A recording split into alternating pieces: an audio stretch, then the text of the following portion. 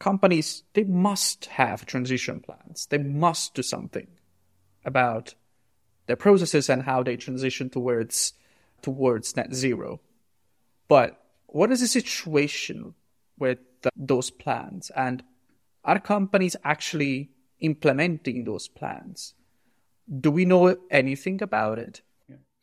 Globally, around 24,000 companies around the world have some level of, sustainability disclosures. I use the term sustainability disclosures to include a variety of disclosures that are there.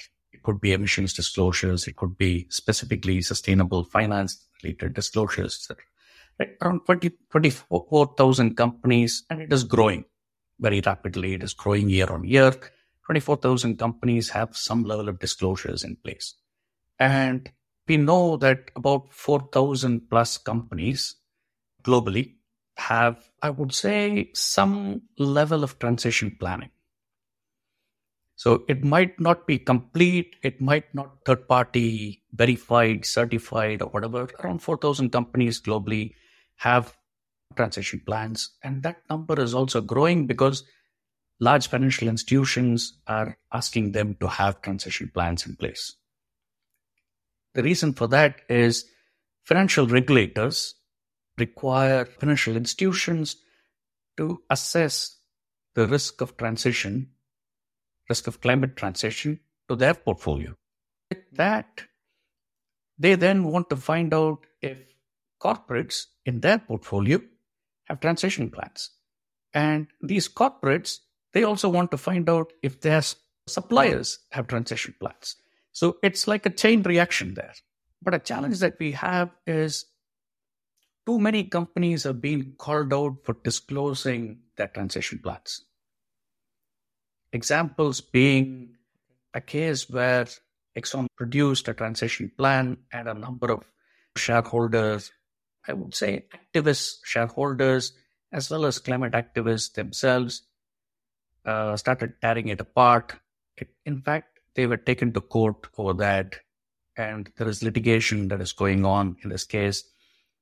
There are a number of other cases where any transition plan and associated disclosures are ripped apart even before people try and understand their business models and the challenges over there, or the pathway to net zero that this particular company is taking.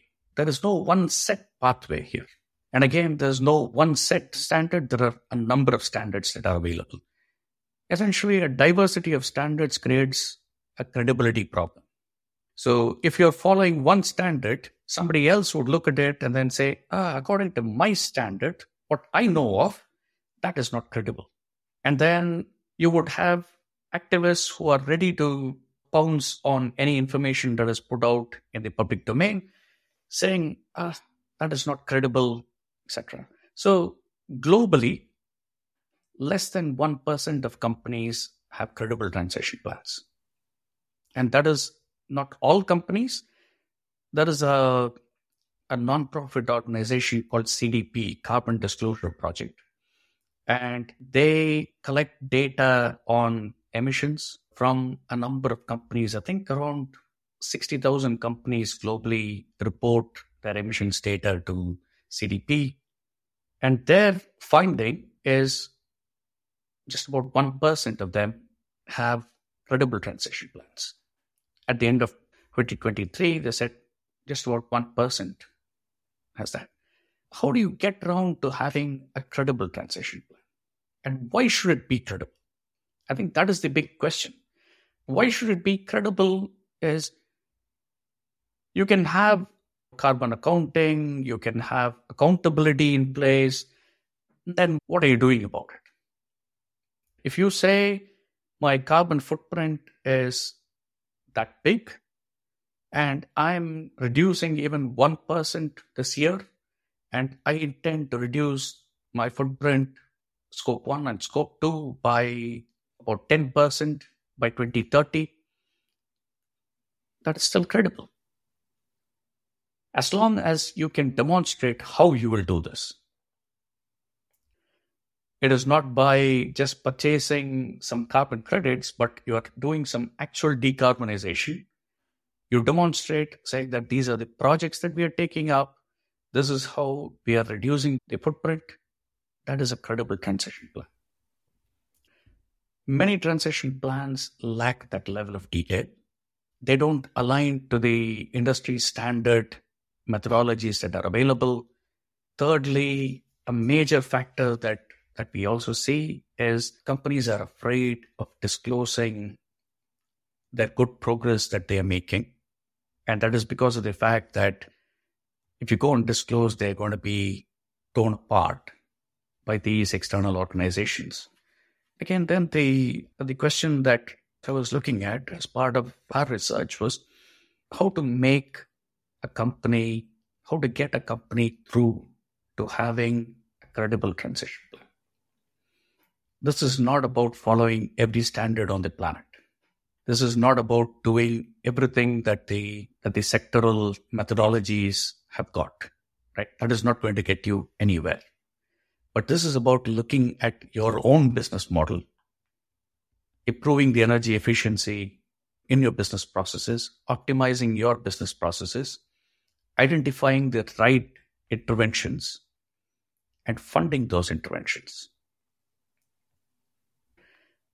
If you do these four, and then you are able to align to any one methodology, you're still done. Your plan is still credible. Then comes the question of how do you validate this? How do you verify? Is there a third-party verification as part of this process? I've seen organizations where their second line of defense and third line of defense are unaware of these sort of controls, these sort of mechanisms that are there. So they are not able to provide you with that validation at all. So if your front line is doing this, you got to get your risk function, your compliance function, you got to get your auditors, the internal auditors, also to understand this. They have to be trained on how to verify this internally, first of all. How to validate this internally. It's not just about training your field staff and maybe the sustainability team in understanding this process and getting to the intervention, right? It's also about these control functions as well. These control functions need to know how to validate and how to verify these plans, how to verify the changes to these processes that you're doing. Then comes the question of third-party certification. Emissions data requires third-party certification because that is a requirement as per SBTi, and it is also a good practice from an emissions management perspective. As per GHG protocol, you're also required to have third-party certification for your emissions. Other than that, transition plans, if you go with the OECD guidance, it does require a third-party verification as well. A qualified third party could verify and give you a reasonable assurance, give the board a reasonable assurance that the transition plan is in proper shape and it is credible. But for that, you got to get through that process. There's probably a bottleneck in the process. I'd assume at this point there's probably those internal trainings and these external certifications that are needed. Are they easily accessible to companies? Or it's important to break down a problem. I think this is very important already. But how do we break it down to smaller parts? How do we address those?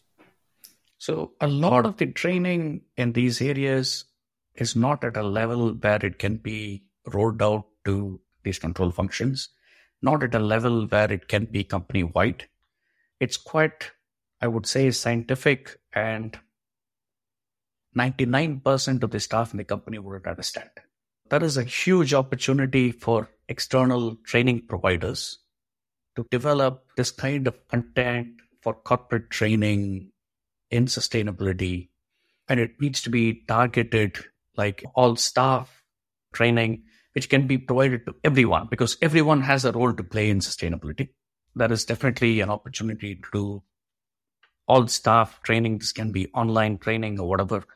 There is training that the sustainability team itself requires, and probably recertification on a sort of periodic basis, whatever is that periodicity that the organization wants to set as part of its policies. And there is training that the operational team requires, meaning those that are working on the day-to-day interventions that they're doing for energy efficiency, for process optimization, decision-making models, the emissions reduction related interventions that they're doing, they definitely need substantial amount of training, and they need to understand the framework processes behind this. Similarly, the risk function, the compliance function within these corporates require training on how to verify this and how do I validate this? How do I understand these from a risk and controls perspective? How do I look at it from environmental compliance perspective? So if you're part of a compliance team, it's not just a question of emissions reporting, but on top of it, you're going to be looking at how these interventions are going to improve my compliance posture over the next few years.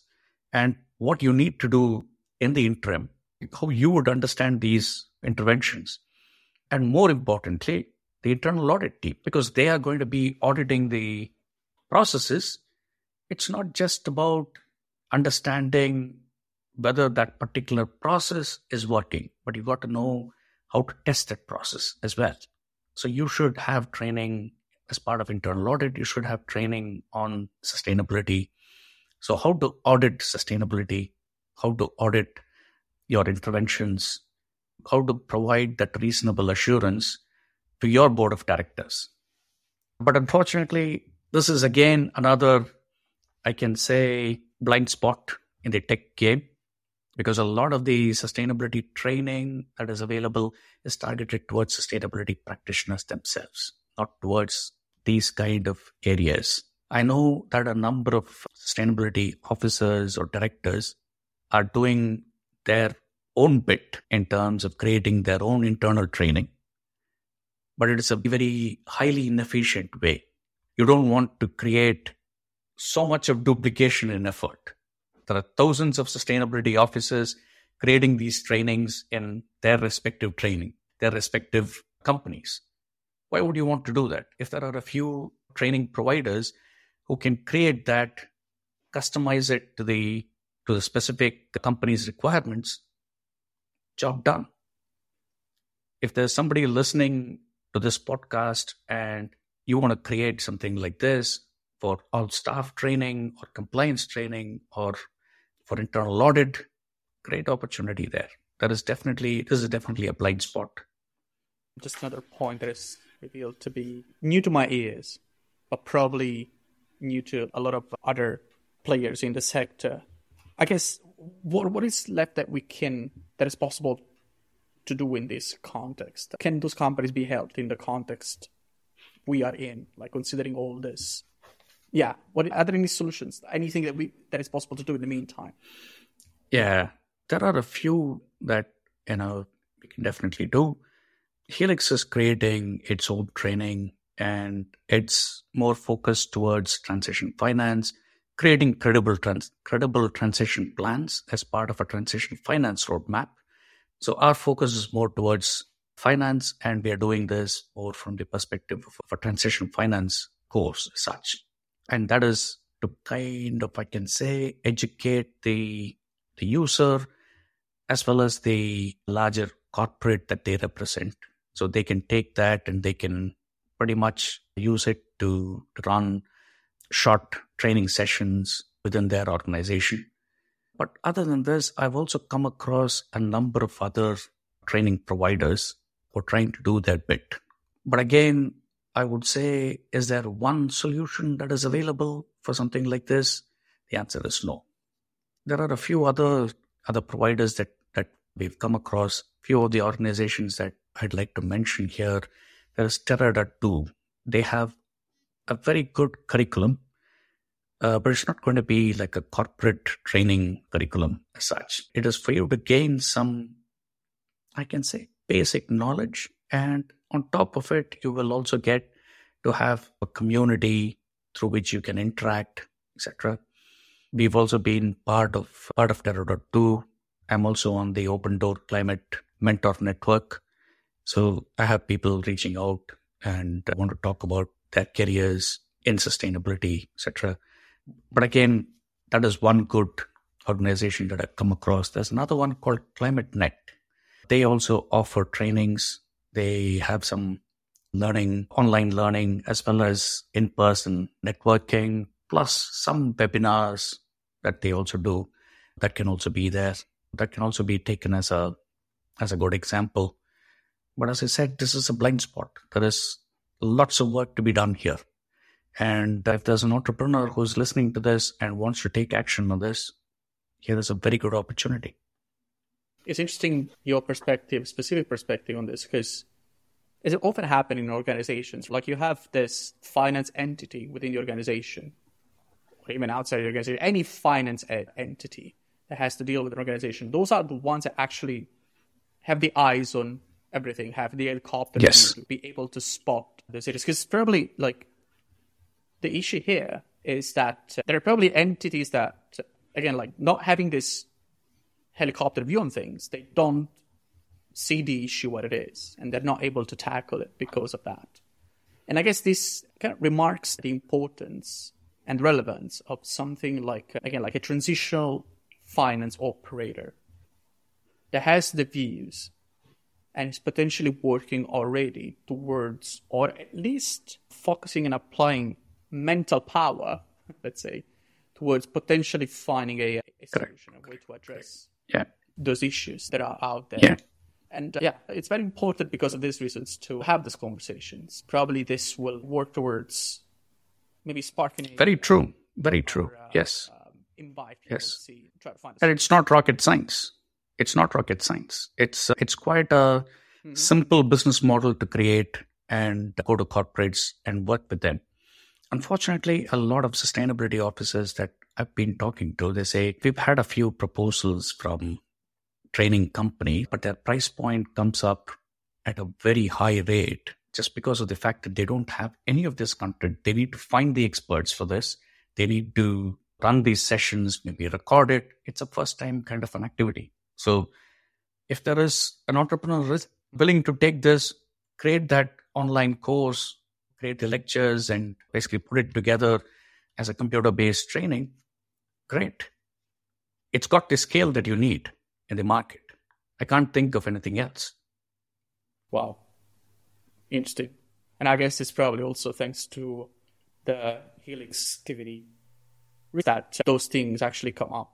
And yes. This is also thanks to also your work and the people you collaborate with that we're able to then now finally to be able to spot those issues.